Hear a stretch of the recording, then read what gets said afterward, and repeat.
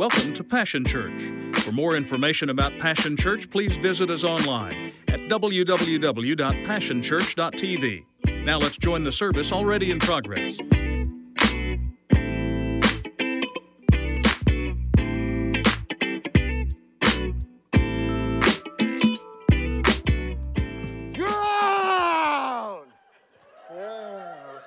See, I told y'all about 7 weeks ago that I've been umpiring some Little League for the last few seasons, and I know you can't even imagine, but I've learned some things from this unique experience umpiring. I've learned this. I've learned that the ump isn't supposed to dominate the game. He's just supposed to facilitate the game. I'm just telling you right now, when I used to coach, if I'd had an umpire like one of these guys, I'd have got thrown out of the game. It would have been no question.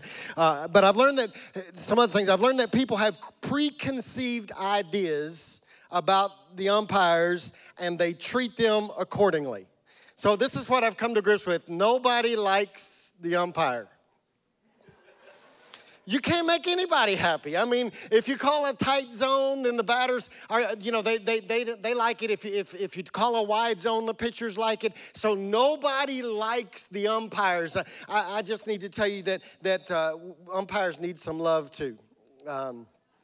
Okay, this is not a counseling session, so yeah. So here's the truth. Whether you've ever played any sports or not, or whether maybe you're still playing sports now, the truth is that there is an umpire that is overseeing life.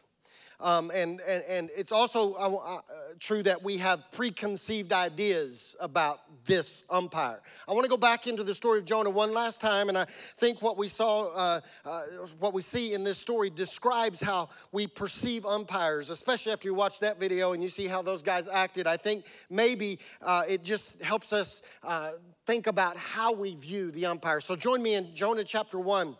Same passage we've been reading quite often is Jonah chapter 1, beginning in verse 1 through verse 5. It says, "The Lord gave this message to Jonah, the son of Amittai. Get up and go to the great city of Nineveh. Announce my judgment against it, because I've seen how wicked its people are." But Jonah got up and went in the opposite direction to get away from the Lord.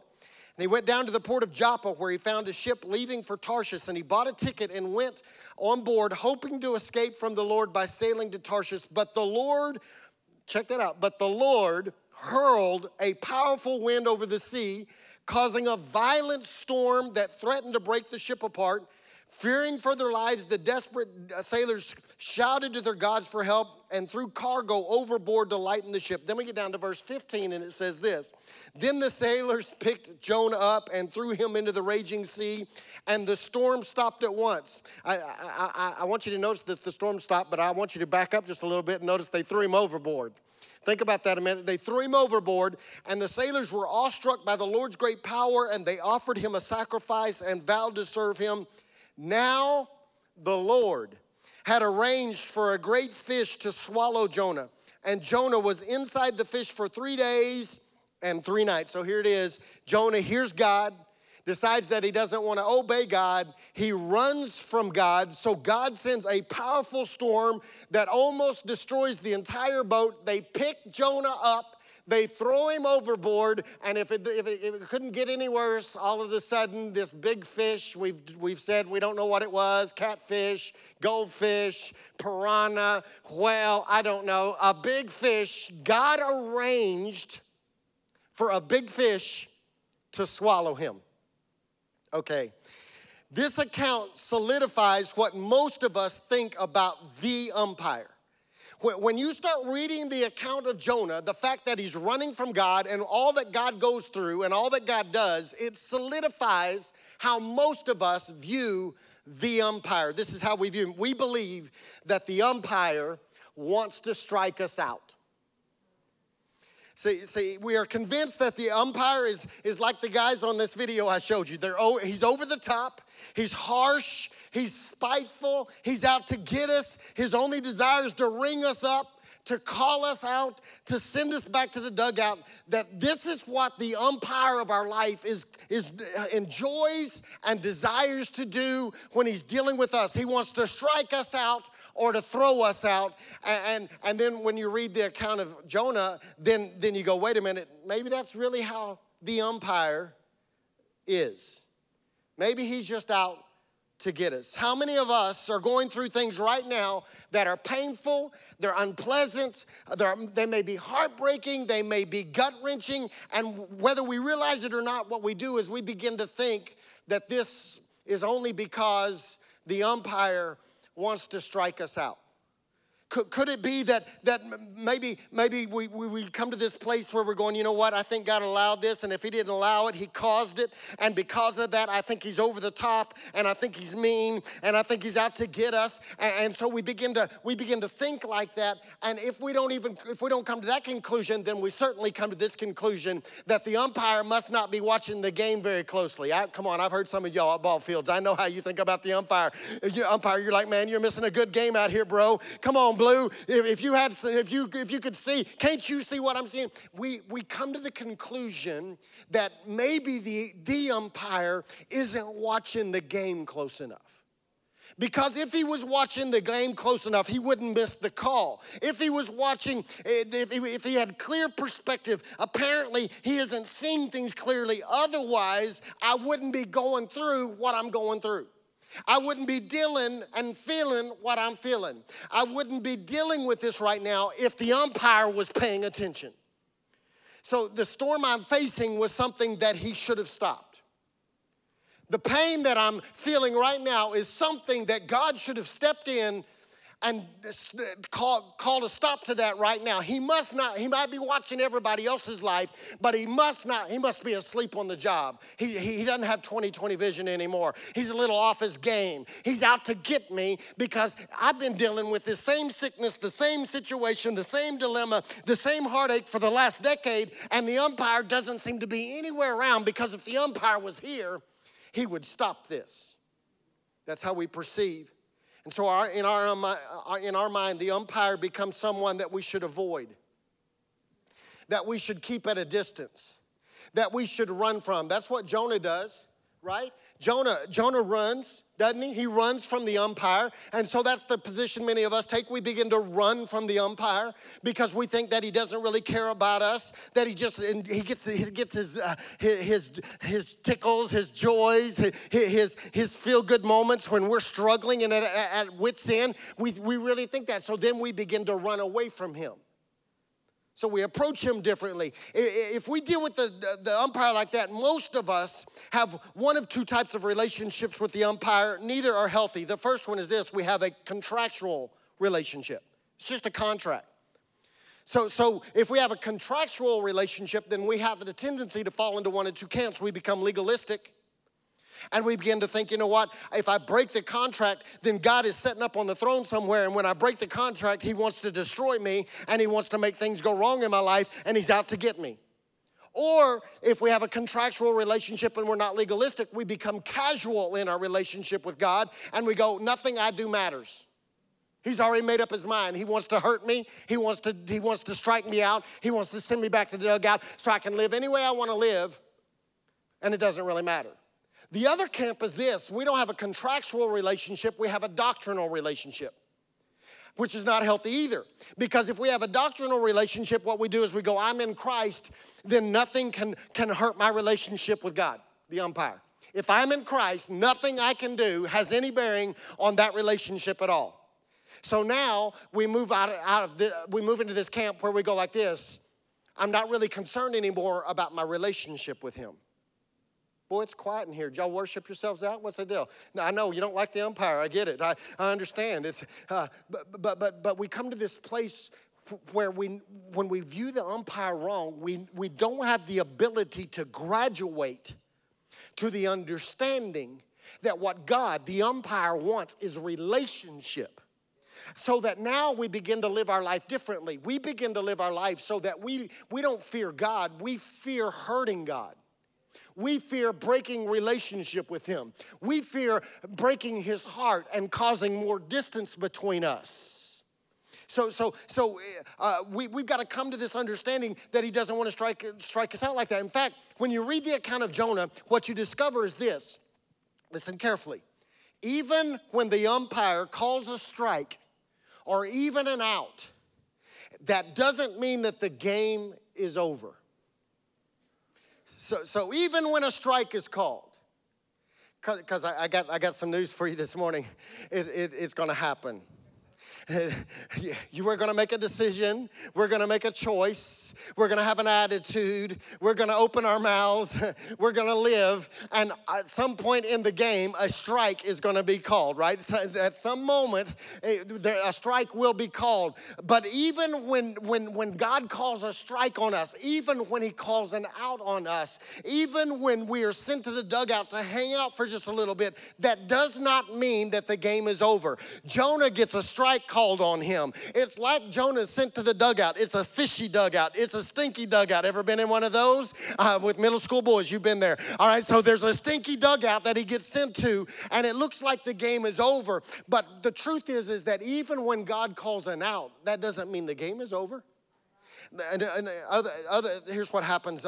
There are still bases to run.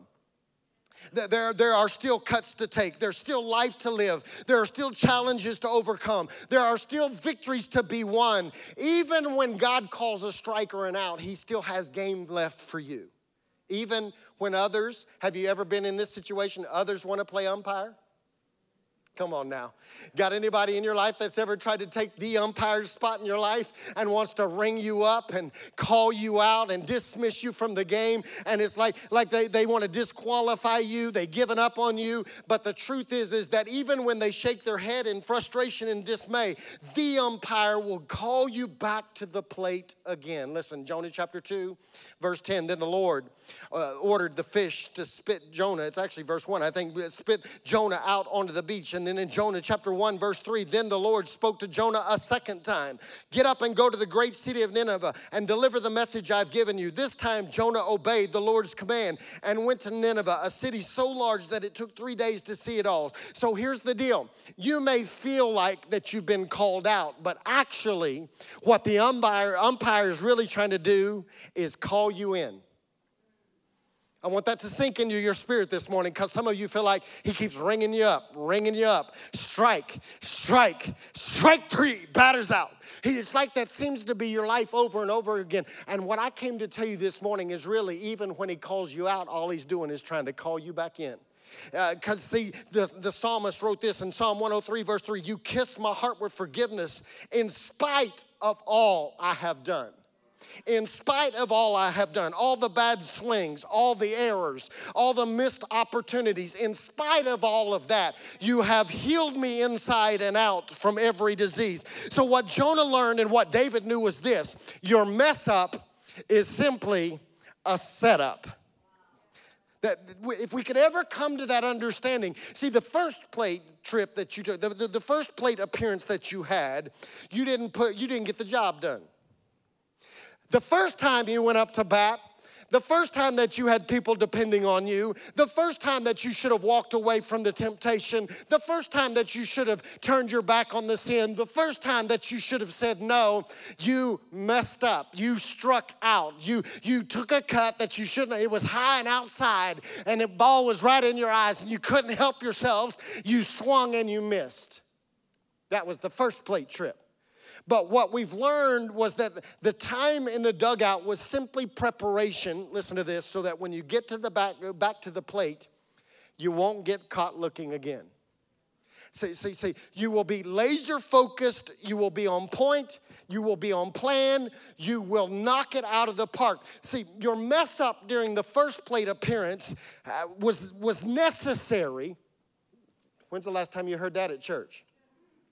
Your first plate appearance, the mistake you made first, was probably necessary so that you would learn to see with the umpire's eyes. Okay, I'm going to clue y'all in. Those of you that have no baseball experience at all, let me clue you in. The umpire does not adjust the zone to the batter.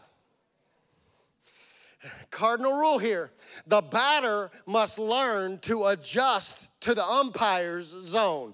If the umpire thinks a strike is low at the ankles, it's a strike, whether the batter thinks it's a strike or not. I'm preaching right now. If the umpire says that high and outside, unreachable, is a strike, it's a strike. Devin used to play high school baseball, and I can still vividly remember a situation in a game. It was the ninth inning, 2 outs, runner on second, I believe. Devin comes up to the plate. This goober for an umpire, much like the one you saw on here. I wasn't an umpire then, so I'd call him a goober back then. I had to move because I was sitting behind the plate, and I was about to get thrown out. And I'm watching him, and he's giving a strike zone 6 to 8 inches in the other batter's box. So it's strike 2. Devin's standing, and he turns and looks at me, and I said, just do what you can do. And for the next 16 pitches, Devin fouls it off and fouls it off and fouls it off, all the way in the other batter's box. I'm like, just keep doing it. And finally, after all those pitches, he finally doesn't call one of those way out there a strike, and Devin walks to keep the game going. Why? Because Devin adjusted to the umpire's zone. And what I need you to hear this morning is this. Some of us were called out the first time so that we would learn to adjust to the umpire's zone. What he says is sin. And what he says is right. And what he says is wrong. And the reason he called you out the first time was not to hurt you. It was to try to help you to learn and adjust to the zone that the umpire has established, so that the next time you won't make the same mistake. I want you to see what Jonah finally concludes about the umpire. He comes to a conclusion that I want you to come to this morning. Even after all of this, he's mad about it. He doesn't do it with the right attitude. But I want you to listen between the sarcasm. Listen between the anger. Listen between the lines of these misconceptions about God. And listen to what Jonah finally really comes to the conclusion about the umpire. Here it is. Jonah chapter 4, verse 2. I knew that you are merciful and a compassionate God. You're slow to get angry, and you're filled with unfailing love. Listen, you are eager to turn back from destroying people. Wait just a minute. You mean the umpire isn't mean? You mean the umpire isn't over the top? You mean the umpire really doesn't desire to destroy my life? I thought all these months he was trying to destroy me.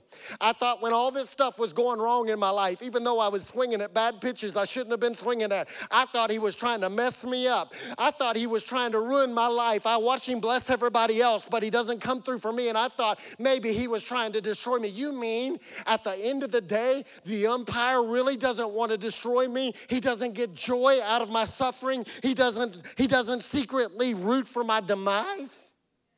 No, he calls the strikes and even calls some outs, but the truth is that according to Psalm chapter 136, 1 through 3, which says this, give thanks to the Lord, for he is good. His faithful love endures forever. Give thanks to the God of gods. His faithful love endures forever. Give thanks to the Lord of lords. His faithful love endures forever. Verse 23, he remembered us in our weakness. His faith, man, he just keeps saying it. His faithful love endures forever. He saved us from our enemies. His faithful love endures forever. He gives food to every living thing. His faithful love, come on, do you see his faithful love endures forever. Give thanks to the God of heaven. His faithful love endures forever. Numbers chapter 14, verse 18, the Lord is slow to anger and filled with unfailing love, forgiving every kind of sin and rebellion, but he does not excuse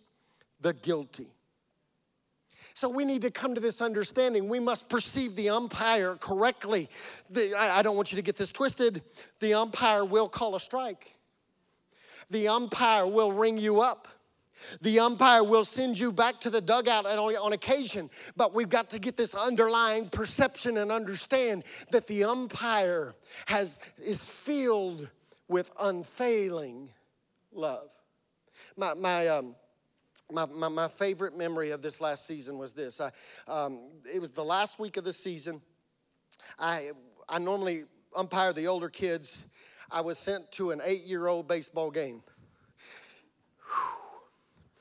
If y'all have never been to an 8-year-old baseball game, yeah, you have. I know you have. It's an adventure. So this is what happened. I walk onto the field, and the visiting team is really good. Like they've got pitchers that can throw the ball across the plate, and they've actually got kids that can hit the ball. The home team, let's just say they were challenged. They had nobody that could throw the ball over the plate, and none of them could hit.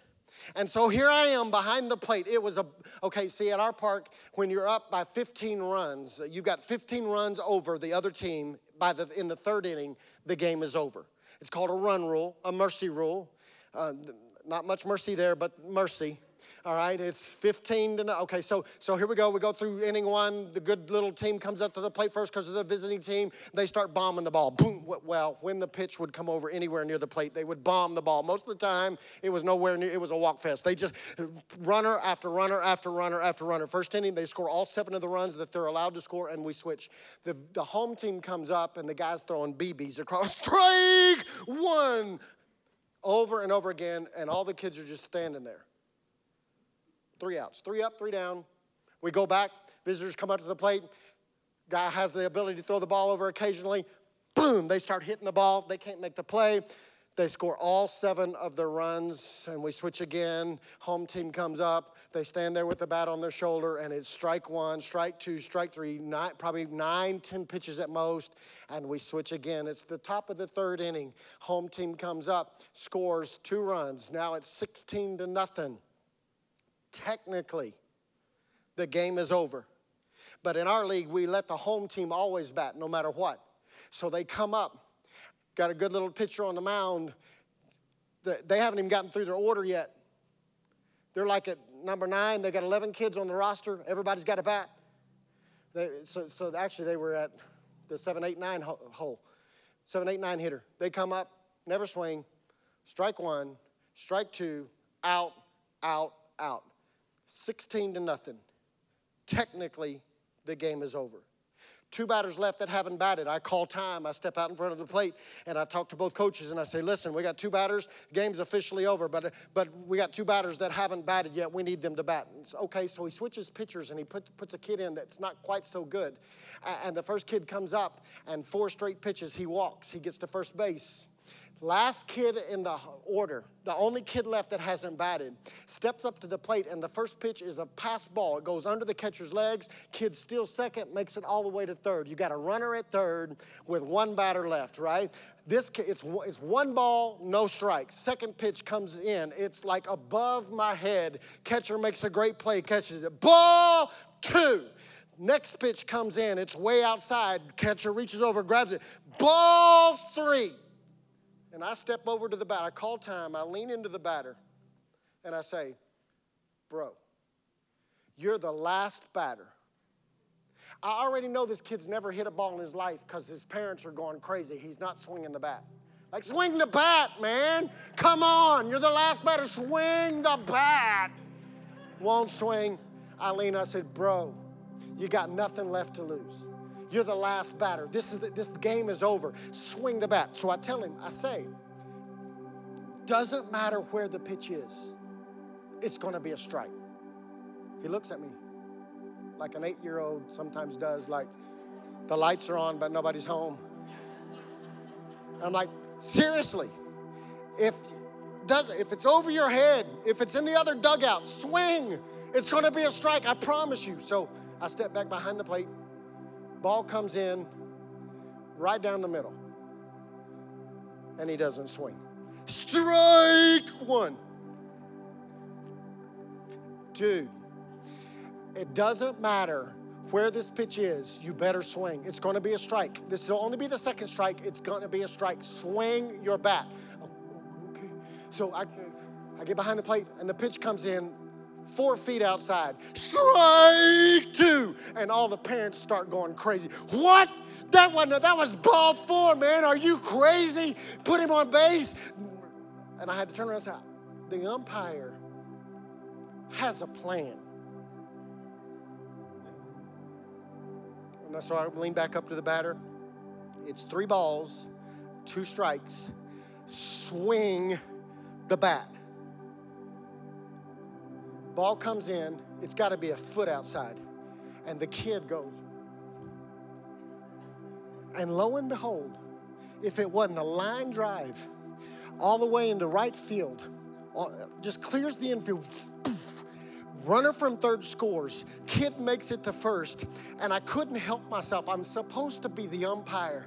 I had to come out. The game is over. I step out. I take my mask off. I step in front of the plate and I say, ball game. Then I couldn't help myself. For just a moment, I had to become a cheerleader.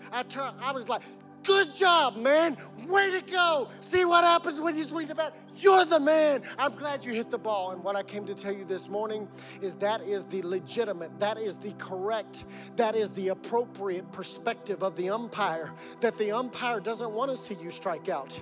The umpire doesn't want to see you head back to the dugout with your head held in shame. The umpire doesn't want to knock you out of the game. What the umpire really wants to do, he's rooting for you secretly. He wants you to knock it out of the park. Can I tell you what he really wants to do? He wants to call you safe at home.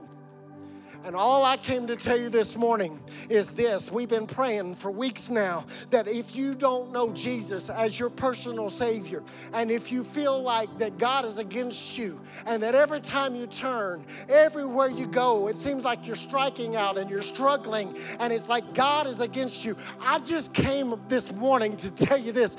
All you've got to do is put your faith in the umpire. All you've got to do is trust his perspective. All you've got to do is adjust to his zone. And if you will do that, can I tell you what'll happen? You'll be safe. When you come into a relationship with Jesus, you will be safe. He wants to call you safe, but you have to adjust to his zone. Every head bowed, every eye closed. Some of you don't know this, but your name was written down on a card several weeks ago. People made up their mind that they're tired of watching you struggle. They're tired of watching you be in pain and hurt. They're tired of watching you go through life striking out over and over again. They wrote your name down, saying this, that they would invite you to come today for one purpose and one purpose only, to see you meet the umpire and to give your heart and life to him, to adjust to his zone so that he would call you safe. With every head bowed, every eye closed, no one looking around except my prayer team. If you're here this morning, we will not embarrass you. I promise you of this. We will not embarrass you. We just want to pray intelligently. If you're here and you have not made Jesus the Lord of your life, you have not entered into relationship with him, you have not asked him to forgive you of your sins and to give you new life, if that's you, would you just slip your hand up and you can pull it right back down? We just want to pray intelligently. Is there one that would say, I need Jesus? Yes. Anyone else? I need, yes. Two. Three. Yeah. Anybody else in this room today that would say, I need Jesus to come into my life and set me free, call me safe? Yeah. Yeah. 4, 5. Anybody else that would say? So this is what we need to do. We have to adjust to his zone. If you're here and you raise your hand, we want you to pray this prayer. We're all going to pray it together. But I want you to know something. There's nothing magic about the prayer. The power is in the fact that when we pray, we mean what we're saying. The Bible says that if we believe in our heart, that's all we're doing as we pray. And we're making this belief statement in our heart. I believe that you are who you said you are, Jesus. I believe you've done what you said you could do. I honor you. I make you the Lord. That's all we're doing when we pray. And then we confess with our mouth. That's why we pray out loud. Bible says if you believe in your heart, confess with your mouth that Jesus is Lord, then you are saved. You're safe at that moment. So we all pray this together. Would you pray this with me? Jesus, I surrender my life to you. I believe in my heart that you came to live like us, that you died on a cross, that you rose again on the third day so that we could have relationship with the Father. So I ask you, become the ruler of my life. I make you the Lord of my life. You're my boss. You're my umpire. What you say is right is right. What you say is wrong is wrong. I will live for you. I give you my life. Thank you, Jesus. Amen. You're safe. In that moment, you're safe. And so, Father, I pray that as we walk through life together, as those of us that are on this same team now, family members, brothers and sisters in Christ, I pray that we would root for one another. I pray that we would help one another. When we see one of our brothers or our sisters get a strike called, I pray that we would not abandon them. We would not disqualify them. We would not turn our backs on them. Instead, we would root for them and assist them in every way so that they adjust to the right zone. I pray that you would help us to cheer one another on to victory. And I pray that we would not end run after run after run after run for your name's sake and for your kingdom's sake. And everybody said, amen. Come on, look at your neighbor right now and say, you're safe. It's been a privilege to have you join us for this time of ministry. To find more Passion Church resources or to make a donation online, visit www.passionchurch.tv. Remember, you can't live without passion.